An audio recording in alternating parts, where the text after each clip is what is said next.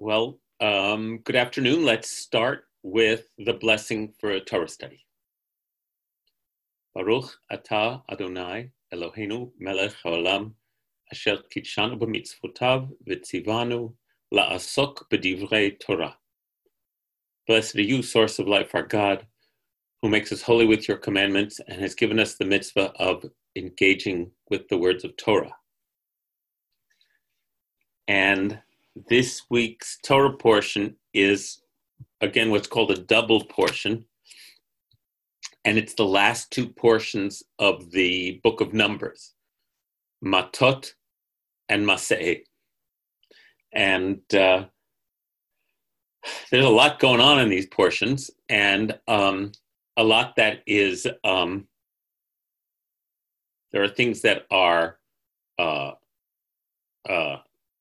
difficult for modern readers. There's portions that are travelogue. There's all kinds of stuff going on.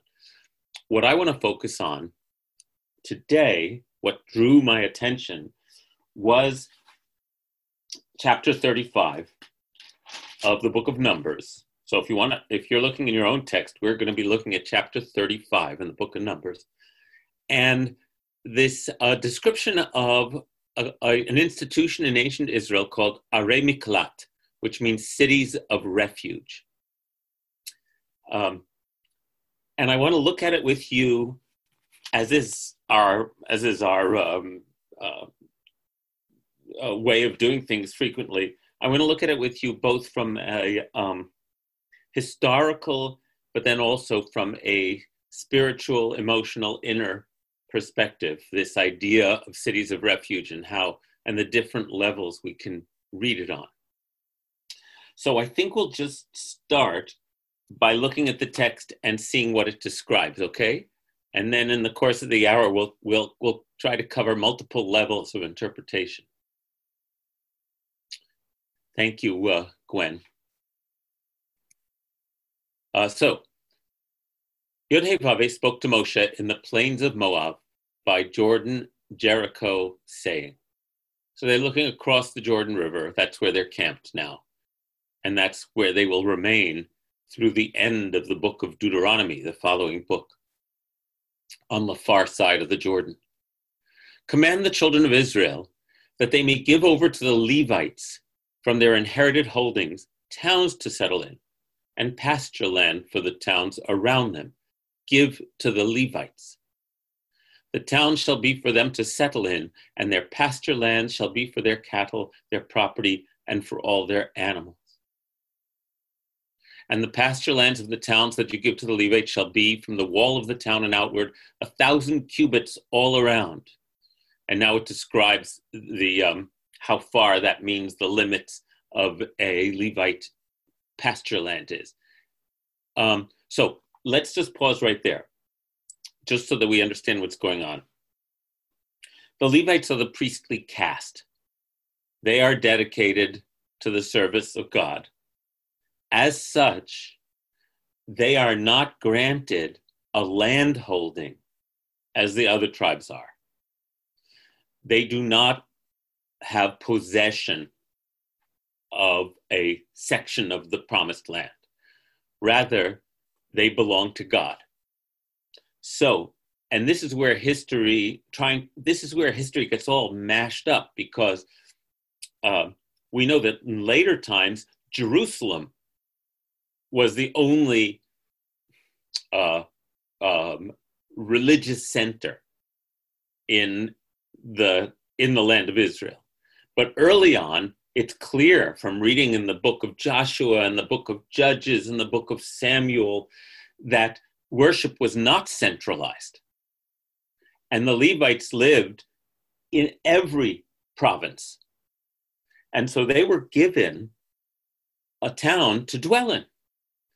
And they had room to pasture their flocks, but they were mostly supported by both gifts and necessary tithes from the people. And as such, these Levite towns were what we say in scholarly land, cultic centers. They were the religious centers of those areas. Okay, so that's what the Levite towns are. That's what we're talking about here. Now I'm looking at any questions about that? Okay, well, if you do, you just jump in. Now, in verse 6, it says, this is where this new idea comes in. Thank you. And with the towns that you give to the Levites, with the 6 towns of asylum that you give for fleeing to, for the accidental murderer, along with them, you are to give 42 towns. All right, so 48 towns go to the Levites. 6 of them have this special designation called, I'm looking at the Hebrew, they're called Arei Miklat, cities of refuge. So all the towns you give to the Levites altogether are 48 towns, them and their pasture land. And the towns that you give them from the holdings of the children of Israel, from those that have many, you are to take many. From those that have few, you are to take few. Each one according to his inheritance that they receive as inheritance is to give of its towns for the Levites. In other words, each of the tribes and its land holdings will give a proportionate amount of their wealth and land to the Levites. Now we get to the description of what these cities of refuge are. And that's where we're going to focus. Yod-Heh-Vav spoke to Moshe, saying, speak to the children of Israel and say to them, when you cross over the Jordan into the land of Canaan, you are to select for yourself certain towns. Towns of asylum shall they be for you. That's what I translated as cities of refuge, same word in Hebrew. For fleeing to, for the accidental murderer. Thank you, Gwen. There it is highlighted in red on my screen. For the fleeing to, for the accidental murderer, one who strikes down a life in error. Bishkaga means without intent, by accident. Okay? So the accidental murderer is someone who has committed a homicide unintentionally, right? Without ill intent, but still has committed a homicide. We'll get to why they need a place to flee to by continuing to read the text. The towns shall be for you for asylum from the blood redeemer. Redeemer also we would hear about it as the manslaughter. It's when you take someone's life without premeditation and without intent. That's manslaughter. That's correct. The blood redeemer, you might hear more recognizably as the blood avenger, which we will discuss.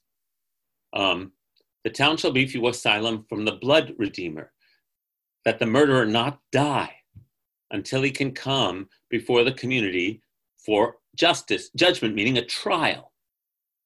Okay? Let's stop there for a second. In the ancient world, and certainly in that part of the world, until this very day, there are blood feuds between clans and tribes. That is an ancient form of justice that lives on to the Hatfields and the McCoys, right? You kill one of mine, I kill one of yours, we're even. Okay? That's how it worked. And what we know from the Torah is that so many of the laws of the Torah are an attempt to institute a system of justice that overrides individuals or clans taking the law into their own hands. That's what's going on. That doesn't mean that the Torah, we know that there are death penalties in the Torah, many, right? So the elimination of the death penalty in Judaism does not happen until, the time of the Talmud and previous to that, where the rabbis of the 1st and 2nd and 3rd century make capital punishment, so the requirements to institute capital punishment so onerous on the prosecution as to make it virtually impossible to inflict a death sentence. So for those, again, who are relatively new to Torah study, I want to explain to you that the Jewish legal tradition is an evolving tradition.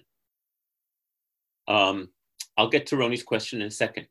The Jewish legal tradition is an evolving tradition, and it evolves to this day, so that death penalties in the Torah become obsolete in later Jewish teaching. I hope that's clear to everyone. However, I want to examine it on its own terms because the principle carries through. So Roni asks, who wrote this and when? Okay, we don't know who wrote the Bible. We don't know who the author is. Again, our working assumption is that this is not a unitary text, but an edited compilation weaving together of textual traditions and storytelling traditions from many centuries.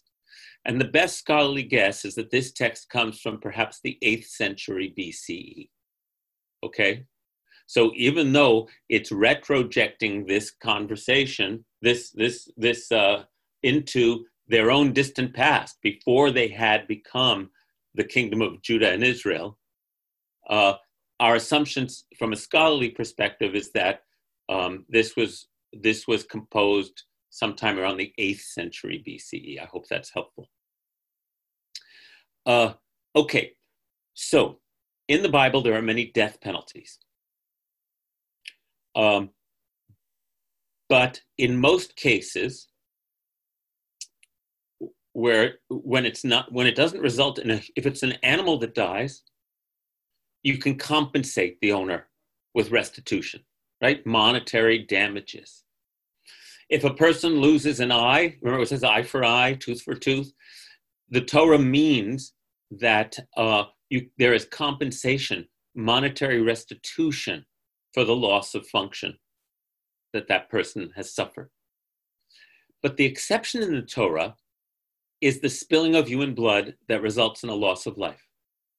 And to understand that, you have to understand that from the very beginning, Cain slaying Abel, it's crystal clear that the spilling of human blood pollutes God's creation. And I use the word pollute, I think that's a good word, desecrates, defiles.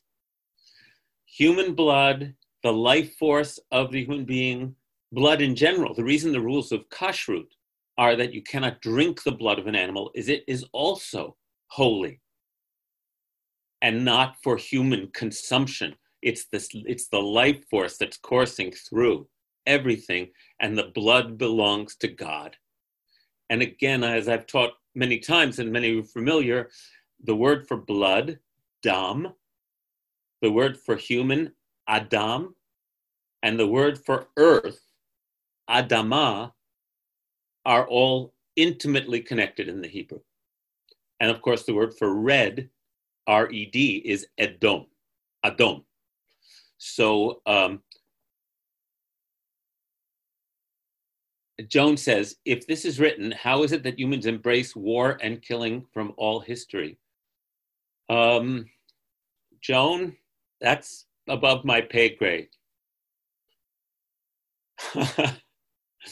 Human history is this struggle between our rapacious nature and our understanding that there's a higher way to live. And we are watching that struggle unfold every moment of human history. I don't know what else to say. Was there ever a time when scripture was law? Absolutely. Yes, this was the law. The effort of this law was that prior to the institution of a system, a centralized system of courts and justice, which is such a big part of the Torah. Remember, Justice, justice, you shall pursue. Judges cannot take bribes. You shall judge the high and the low alike. There shall be one law in your country for stranger and citizen alike. These are things that the Torah repeats over and over again. The Torah is an attempt to institute an objective, fair justice system onto a new nation. It's again one of the revolutionary aspects of the Torah, because in its time, the law was in the hands of the most powerful by and large. And in its time, up till this very day, where honor killings are still happening all over the world, and blood revenge still happening all over the world, justice was understood to be tit for tat. If you killed someone from my clan, someone from your clan must die.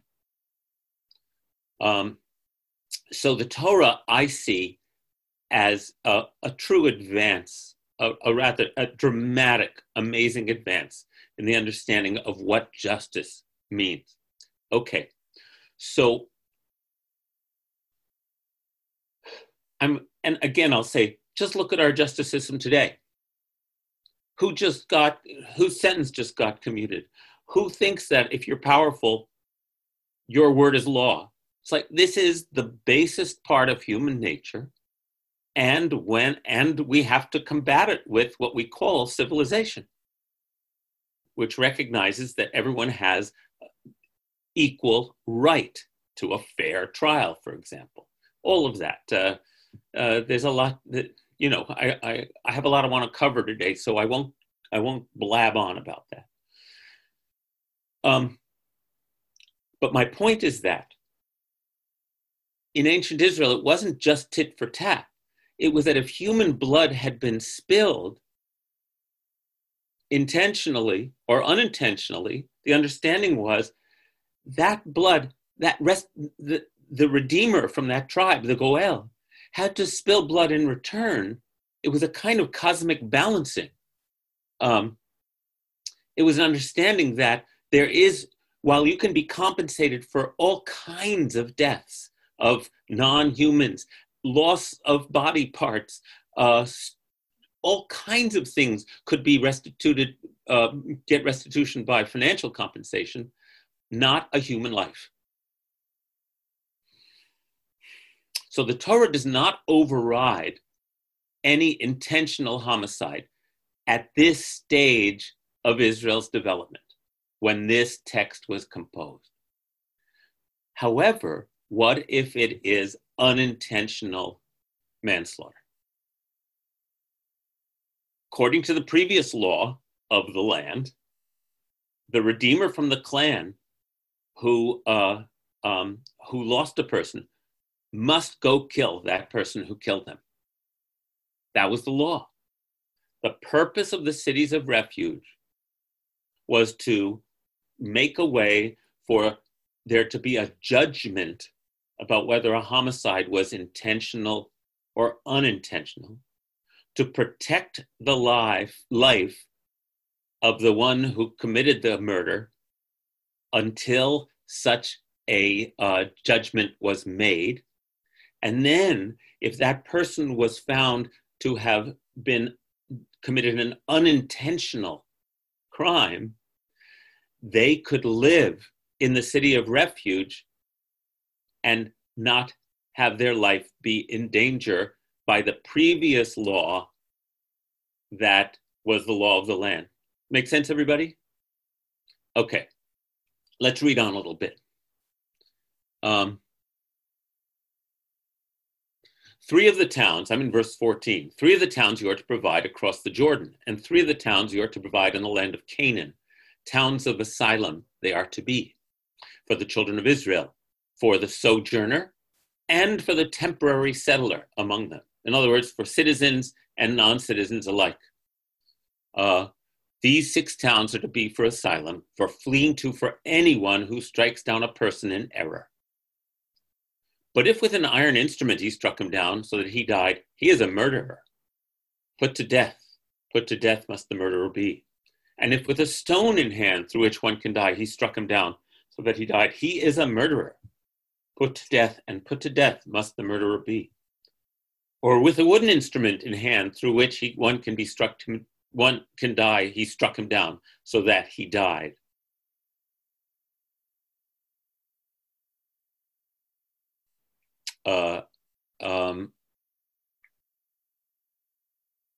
Let's see. Did I miss a verse, Gwen? Yeah. He is a murderer. Put to death. Put to death must the murderer be.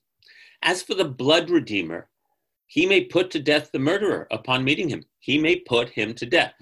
As if it's not clear enough. Okay, everybody? That was the law of the land. However, and if in hatred he pushed him, or threw something at him lying in wait so that he died, or in enmity struck him with his hand so that he died, put to death must he be who is struck. He is a murderer. The blood redeemer may put the murderer to death upon meeting him. Okay, first degree murder, second degree murder, third degree murder, these are their descriptions. But if with suddenness, with no previous enmity, he pushed him or threw at him any instrument without lying in wait. Later in Deuteronomy, it says, if his axe head flew off by accident, or if he accidentally pushed a rock off of a roof, things like that, accidents. There it is. Or with any stone instrument through which one can die without seeing him. He dropped it on him, so he died. He was not his enemy, not one seeking his ill. The community is to judge between the striker and the blood redeemer. We'll go on a little bit. According to these regulations, here's what has to happen. The community is to rescue the murderer from the hand of the blood redeemer. And the community is to return him to his town of asylum to which he fled. And he is to stay in it until the death of the high priest, who was anointed with the oil of holiness. But if the murderer goes out from the border of his town of asylum, whence he fled, and the blood redeemer finds him outside the border of his town of asylum, the blood redeemer may murder the murderer without blood guilt. Indeed, in this town of asylum, he must stay until the death of the high priest. After the death of the high priest, then the murderer may return to the land of his holding. Okay, so my understanding of this, to unpack that language, is that the one who killed by accident flees to one of these cities of refuge. Now, another word for a city of refuge is a sanctuary city. Another word is a place of asylum. Around the ancient world, and still in some echoes to this day, a person who was being chased by the mob for justice would go into the sanctuary or into the church or into the Holy of and grab onto the altar where he had asylum. You couldn't spill human blood there. So these sanctuary cities, we know from the names of them, were also cities where there were religious centers in ancient Israel, where the Levites had established sanctuaries. And so these were places where the person was protected. Down in, the sanctuary city movement that we're hearing about today in this country, where the city says they will not cooperate with immigrant authorities in rooting out undocumented immigrants. It's the same principle of protecting those within your walls, right? That's what giving sanctuary is. Rabbi, in ancient Greece, Delphi was a city of sanctuary for them. That's right. That's right. And slaves could go there, right? And there's still a large rock there inscribed with slaves who were free. So they could always say, no, my name's written in Delphi. You can't, I'm not escaped. I was freed. Thank you. Thank you, Gwen. According to this and the other places in the Torah where we hear about the sanctuary cities, the cities of refuge, the person would flee there. The blood avenger would be not permitted to enter, and there would be a trial. If the person was found not guilty of intentional homicide, he still had to remain within the sanctuary city for the rest of his life, or until the high priest died. There are many explanations about why that would be the moment when he could leave again. But it appears that the high priest, if you remember, carries the sins of all the people into the Holy of Holies. So the high priest bears the sins of all the people. And to be released from blood guilt, the high priest becomes the atonement for anyone who had shed blood unwittingly and who could still have their blood shed in return. And so after the high priest would die, it was a communal understanding that that high priest's death made atonement, expiation for all the unintentional homicides, at which point the person could leave the sanctuary city and go back home. We'll read a little more, and then we'll talk about different interpretations. These shall be for you as a law of procedure into your generations throughout all your settlements. Whoever strikes down a person at the mouth of witnesses, only may a murderer be murdered. Okay? That's an important line repeated elsewhere in the Torah. There must be eyewitnesses. You can't just say, so-and-so killed my cousin, so I'm going to kill him. If there are no, so that's an important undercut to all of this. First of all, the need for eyewitnesses. One witness alone may not testify against the person to have him put to death. You have to have multiple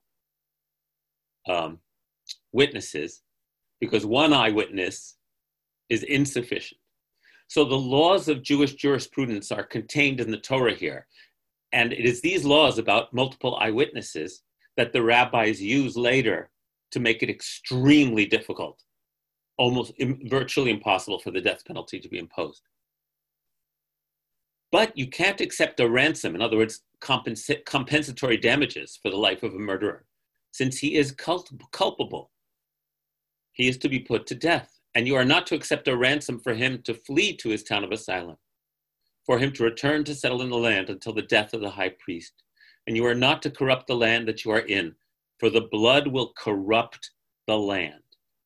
If you remember, the reason that Noah, in the story of Noah, the reason God feels he has to purify the land by wiping out the civilizations that have grown is because they have polluted the earth with their violence.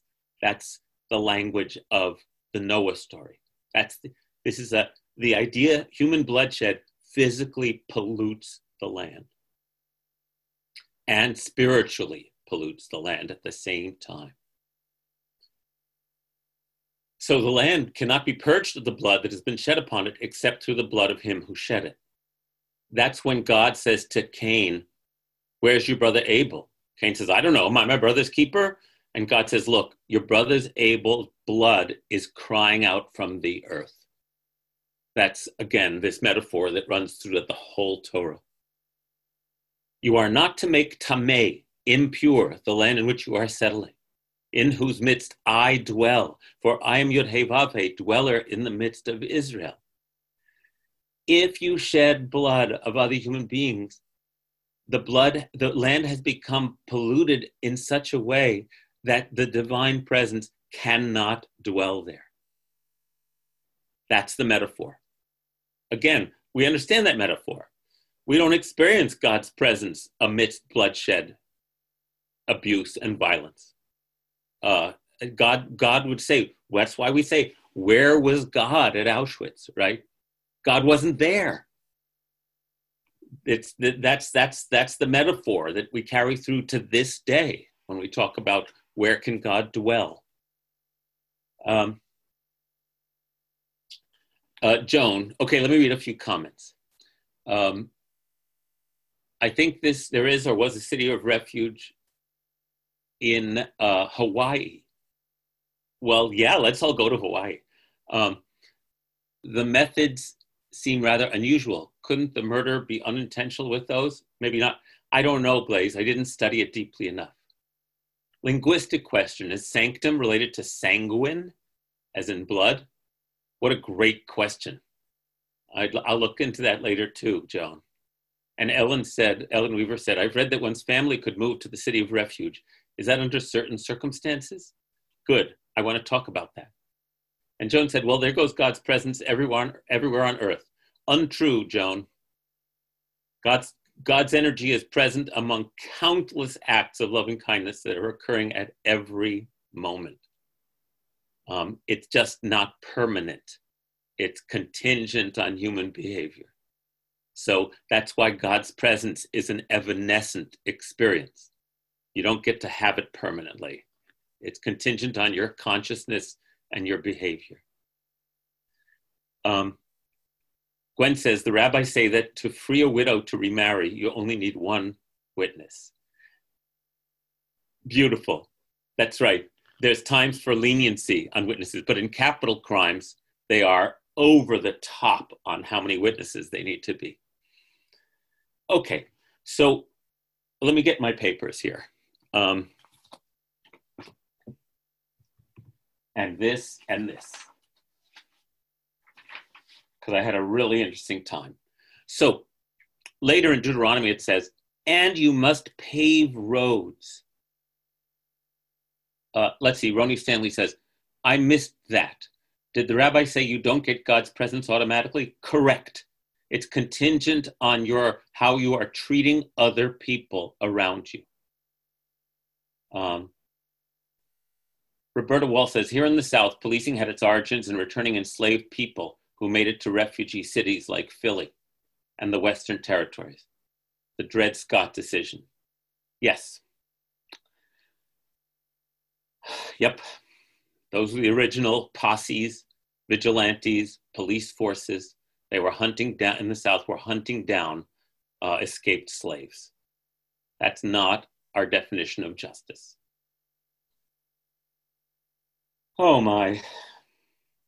Okay, so there have to be, what the Talmud does with this is they read this and other descriptions of the cities of sanctuary, the refuge cities. There have to be paved roads, as in well-maintained roads, to each of these cities so that a person can get there easily, for example. And the goal is to make sure that the blood avenger cannot fulfill taking that law into their own hands until there has been a trial with witnesses. Therefore, if someone committed intentional homicide and fled to a city of refuge, there would be a trial. If he was found guilty, he would be released to the blood avenger. But there was due process. This due process is the innovation of the Torah. Requirement for witnesses, a protection plan, protective custody, that's what this is, and the ability afterwards to continue to be in protective custody in the town. So the questions they ask are, is this cruel? They're away from home. They're not, where's their family? Can their family come with them? And the answers are, yes, the family can come with them. And then there's this amazing statement in the Torah, in the Talmud, that Rabbi Jonathan Sachs talked about, which is that your teacher needs to come with you. So that essentially, if you're innocent, the Talmud is indicating you need to be able to resume your life, even though you can't resume it fully by being abroad in the land because of the nature of the vigilante justice that's out there. So the Talmud is very sympathetic to the person who commits unintentional manslaughter. But now, so that's the historical context. Let's see. Joan said, it's so important for us to act against the vigilantism that has returned in force in the way of terrorist acts like the attacks on protesters. And Roni says, Rabbi, do you know the story of the murderer who came to the Buddha and gave up murdering and became the Buddha's greatest disciple? Yes, I do. Yes, I do. There are similar stories in the, that's a motif of spiritual stories. The one in the Talmud, the most famous one in the Talmud, is that there's a bandit and brigand named Reish Lakish, who, when he meets Rabbi Yochanan, when he comes to steal Rabbi Yochanan's stuff and burglarize him and terrorize him, and he meets Rabbi Yochanan, it's like he's so bowled over by the light coming out of Rabbi Yochanan that Reish Lakish gives up all his old ways and becomes Rabbi Yochanan's chief disciple, which is to say, Roni, that these motifs of what it means to meet someone who has light pouring out of them and can transform others into followers. So thank you for that. Roberta, what's that you wrote in there? Oh, that's the name of the murderer, Angulimala, and it refers to the necklace of I think the thumbs of the people he had murdered that he wore around his neck. Well, that's good and vivid. And the one in the Jewish tradition's name is Reish Lakish. And you could look up some of the stories of Rabbi Yochanan and Reish Lakish sometimes, and they'll remind you of those stories. And Roni says, but that is why I wonder how God's presence can be denied anyone. It's not denied to people. People deny it, Roni. We have free will, and we have the capability of denying God's presence through the energy we put out into the world.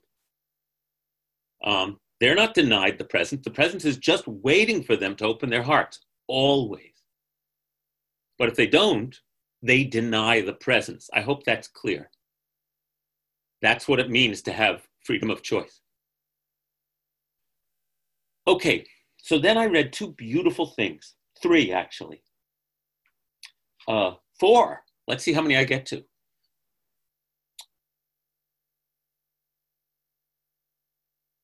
The first one I want to talk about is, I found this beautiful Dvar Torah by a woman named Wendy Kabi from Darchei Noam congregation in, I forget where it was. And she was reading an article in the New Yorker on this Shabbos a couple years ago about a young woman who, through no fault of her own, she was driving the speed limit, she was paying attention, in 1977, struck and killed a little boy who had run into the path of the car. An unintentional homicide. And she wasn't put in jail, but she herself lived with this her whole adult life, right? And in this story in the New Yorker, almost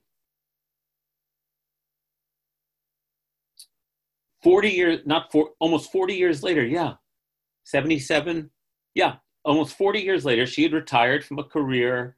Let me see what else it says. Right, she'd retired from a career and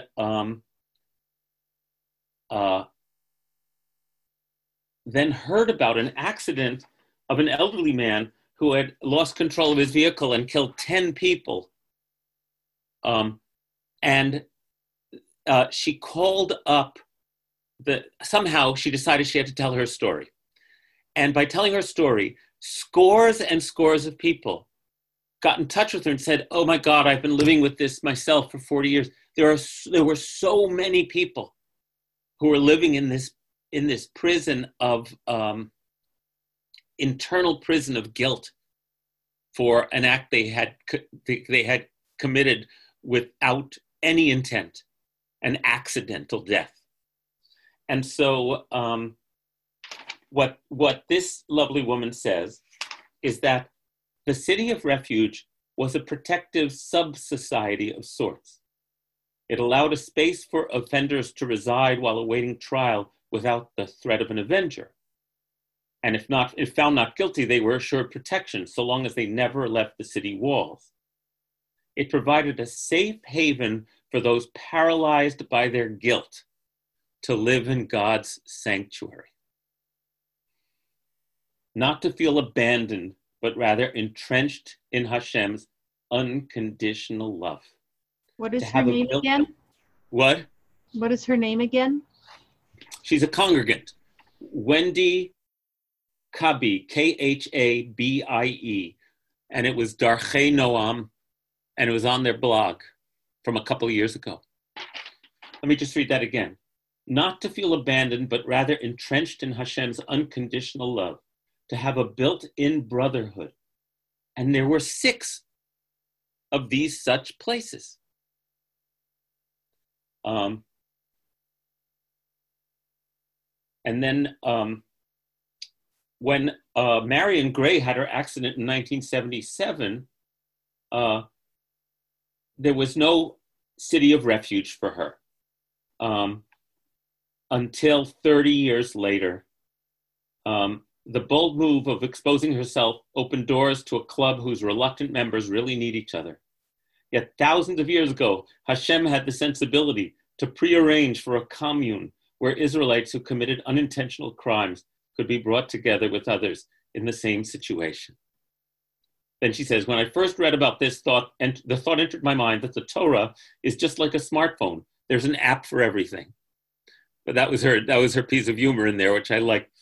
But her beautiful insight is that the city of refuge is not only a place where you are protected from being murdered, but it's a place where you get sanctuary with others like you to share the burden of your actions, your unintentional.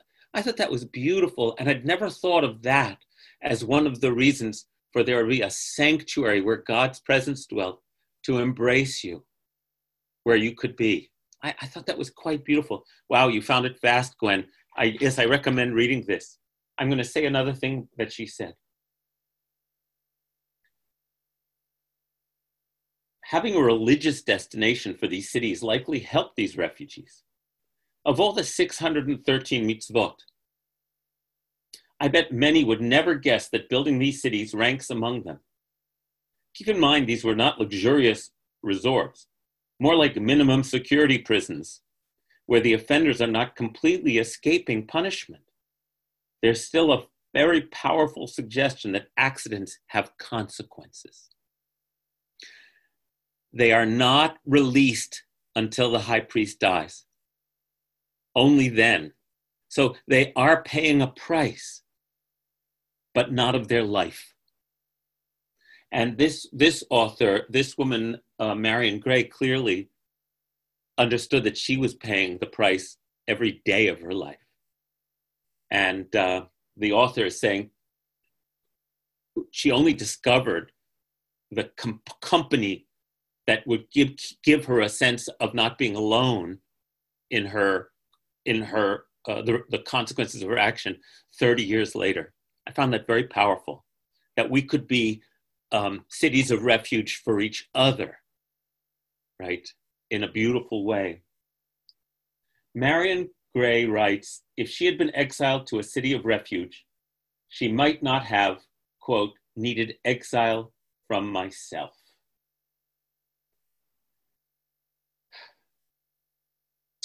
So I thought that was beautiful. I had never thought of a city of refuge as a place to get refuge also in that way. Let's see, a couple of comments. Joan has another holy story from India. Roni says, all of us have this kind of blight, and acknowledging it is what makes us vulnerable, empathetic, and compassionate. So all of us can live in cities of refuge. Perfect, Roni. That's exactly what I was trying to say. And Rob says, not only paying the price, but finding brother sisterhood among others with similar experience, which is redemptive. Yes. If you have someone to mirror and reflect your experience, we all know this from any support group we've been in, from any club we've ever entered, that where everyone says, this is the club no one wanted to be in, yet here we are, right? Yes, beautiful. Beautiful. So that's one way of understanding the city of refuge, in addition to this external framework that I described. And then my colleague Mark Margolius wrote today, Rabbi Mark Margolius, he's leading a meditation soon about inner cities of refuge to which we all can flee for safety from avenging thoughts and feelings that pursue us. So Mark takes it in a completely internal direction now. And again, I want to repeat, all of these levels coexist. One does not negate the other. So on an internal level, do we have a place of refuge? What are our practices to create sanctuaries which give us protection from the thoughts that assault us because of the nature of our crazy psyches, right? So that's an entirely internal one. Margolius, you spelled it right, M-A-R-C, and if you look up the Institute for Jewish Spirituality, you'll find great stuff there.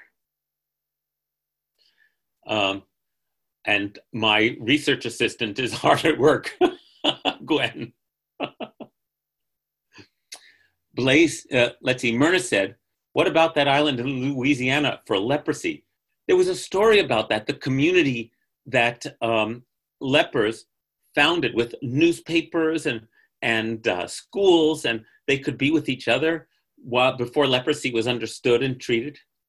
I heard that story. Where was I listening, Myrna? And Blaise said, yes, redemptive. Grief is often accompanied with guilt, especially suicides. And the refuge people can find with each other in the same situation. Agreed. We think we're the only ones so much of the time. And yet if we have people to share the experience with, the tragedies of our lives become truly the building materials for the blessings we can give later in our lives. Because we've experienced it, we've metabolized it, and we understand it, and we've forgiven ourselves to whatever degree we're able, we then are in a position to reach out to others who are suffering the way we did. That's certainly the way it goes. That's another way we can be cities of refuge, isn't it? If we fully metabolize and process those experiences and release ourselves. It's not something you can do like that and eventually find ourselves being released from the grip of the past. Yes. So inner cities of refuge, another beautiful metaphor for us to contemplate.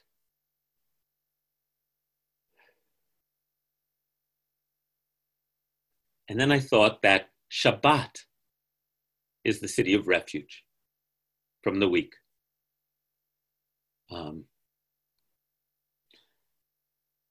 Jonathan, can I say something? Please. I had a teacher, she's in Chabad, and she talked about when one of her children were young and they were going to, a Hasidic yeshiva across the street, and they came home in the middle of the day because some kid on the schoolyard had teased them or something, and they lived literally across the street, so they ran home. And she, of course, hauled him back to school, because what else can you do when a kid leaves school? But internally, she's like, oh my God, the kid's going to get yelled at, and all he did was come to find me. So they end up at the Rosh Yeshiva, the head of the school, all in black, stern guy. And he looked at the kid and he said, so new, you're in so-and-so's class. You're learning about the city of refuges, yes? Tell me about them. And the kid tells him, and he said, so I understand that your mother is a city of refuge, but you should know that I am a city of refuge, and your teacher's a city of refuge, and you don't have to leave the schoolyard. You have refuge within the school. Thank you for that beautiful story, Gwen. Thank you. Let's see. Okay, bye, Kim. Kim just said she has to go back to work, and we'll be finishing up in just a few minutes. Joan said, to let go of the past, we must find steps to take to make the forgiveness real in the future. Roberta wrote, accidental murderer takes refuge until the high priest dies. A new generation arising. There is something in this about a refuge process to heal ancestral trauma.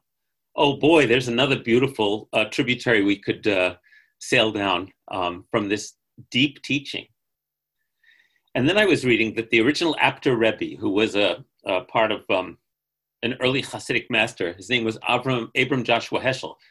Our Abraham Joshua Heschel that we study was his direct descendant. He said, listen to this, this is really sweet. The Shema has 6 words.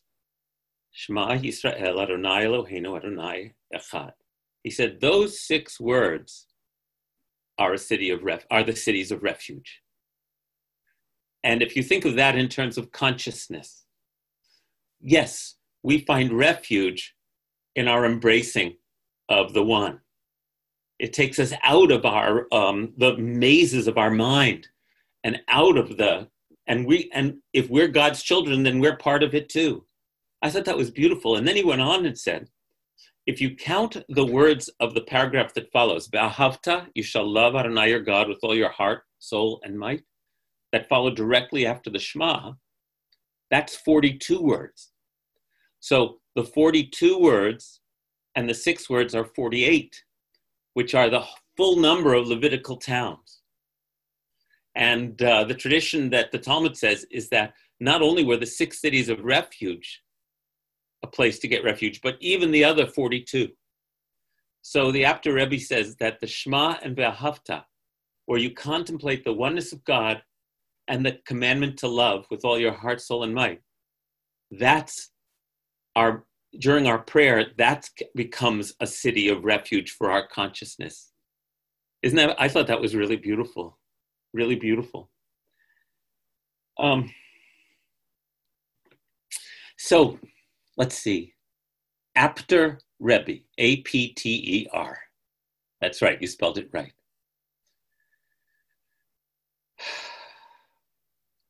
Well, thank you. So we have looked at this biblical concept. We covered its history, its legal context from the time, which is crucial to understand the forward-moving understanding of justice that the Bible gives to the world. And then we look at it in this modern sense from this beautiful writer who said, but wait, the city of refuge is also a place of refuge where you meet other people and you know that you're in the presence of God's forgiveness and you can live with the guilt of your accidental murder. That's beautiful. So the city of refuge has both an external protection, but also an internal healing mechanism. And then we also discussed how each of us can be a city of refuge for each other, like that story Gwen told, and how the Shabbos, how Sabbath and prayer can be a city of refuge, and how internally to us, we can identify the place of protection, sanctuary, and refuge, and nurture, placing our consciousness there whenever we can.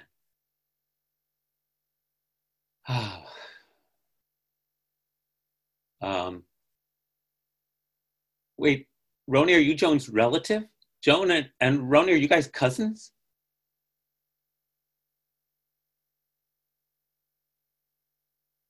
I think that's cool if that's true. No, they're reflecting on is the Apter Rebbe. Oh, that's right, Joan Apter. Yes, Joan, that means you come from the Polish town of Optawa something. I forget what it is. But that means you might be related. We have to find that out. That was a good joke, Roni. And Barb said, I love that about the Shema, especially when you say it before you go to sleep. A peaceful, protective feeling. That's right. And also when you go to sleep, if you do this custom, you invoke the protective presence of God and the archangels. So yes, you are creating a city of refuge before you go to sleep. And Joan says, in isolation, I am finding refuge in the kindness of others. Bless them. And Roberta says, long ago, Reb Gershon Winkler taught that Shabbat and sitting Shiva were connected. Oh, right. Roberta said sitting Shiva, which is 7 days long. There was a lot of resistance to that, but now I'm getting it in relation to what goes on in the cities of refuge, places of refuge. Yeah, when we sit Shiva and it's a full Shiva, you are definitely in a protective bubble in which your grief can, again, be, I like that word, metabolized, come through you and be released. Okay, my friends, That's Torah for today. What beautiful comments you all had. Thank you for letting me do that.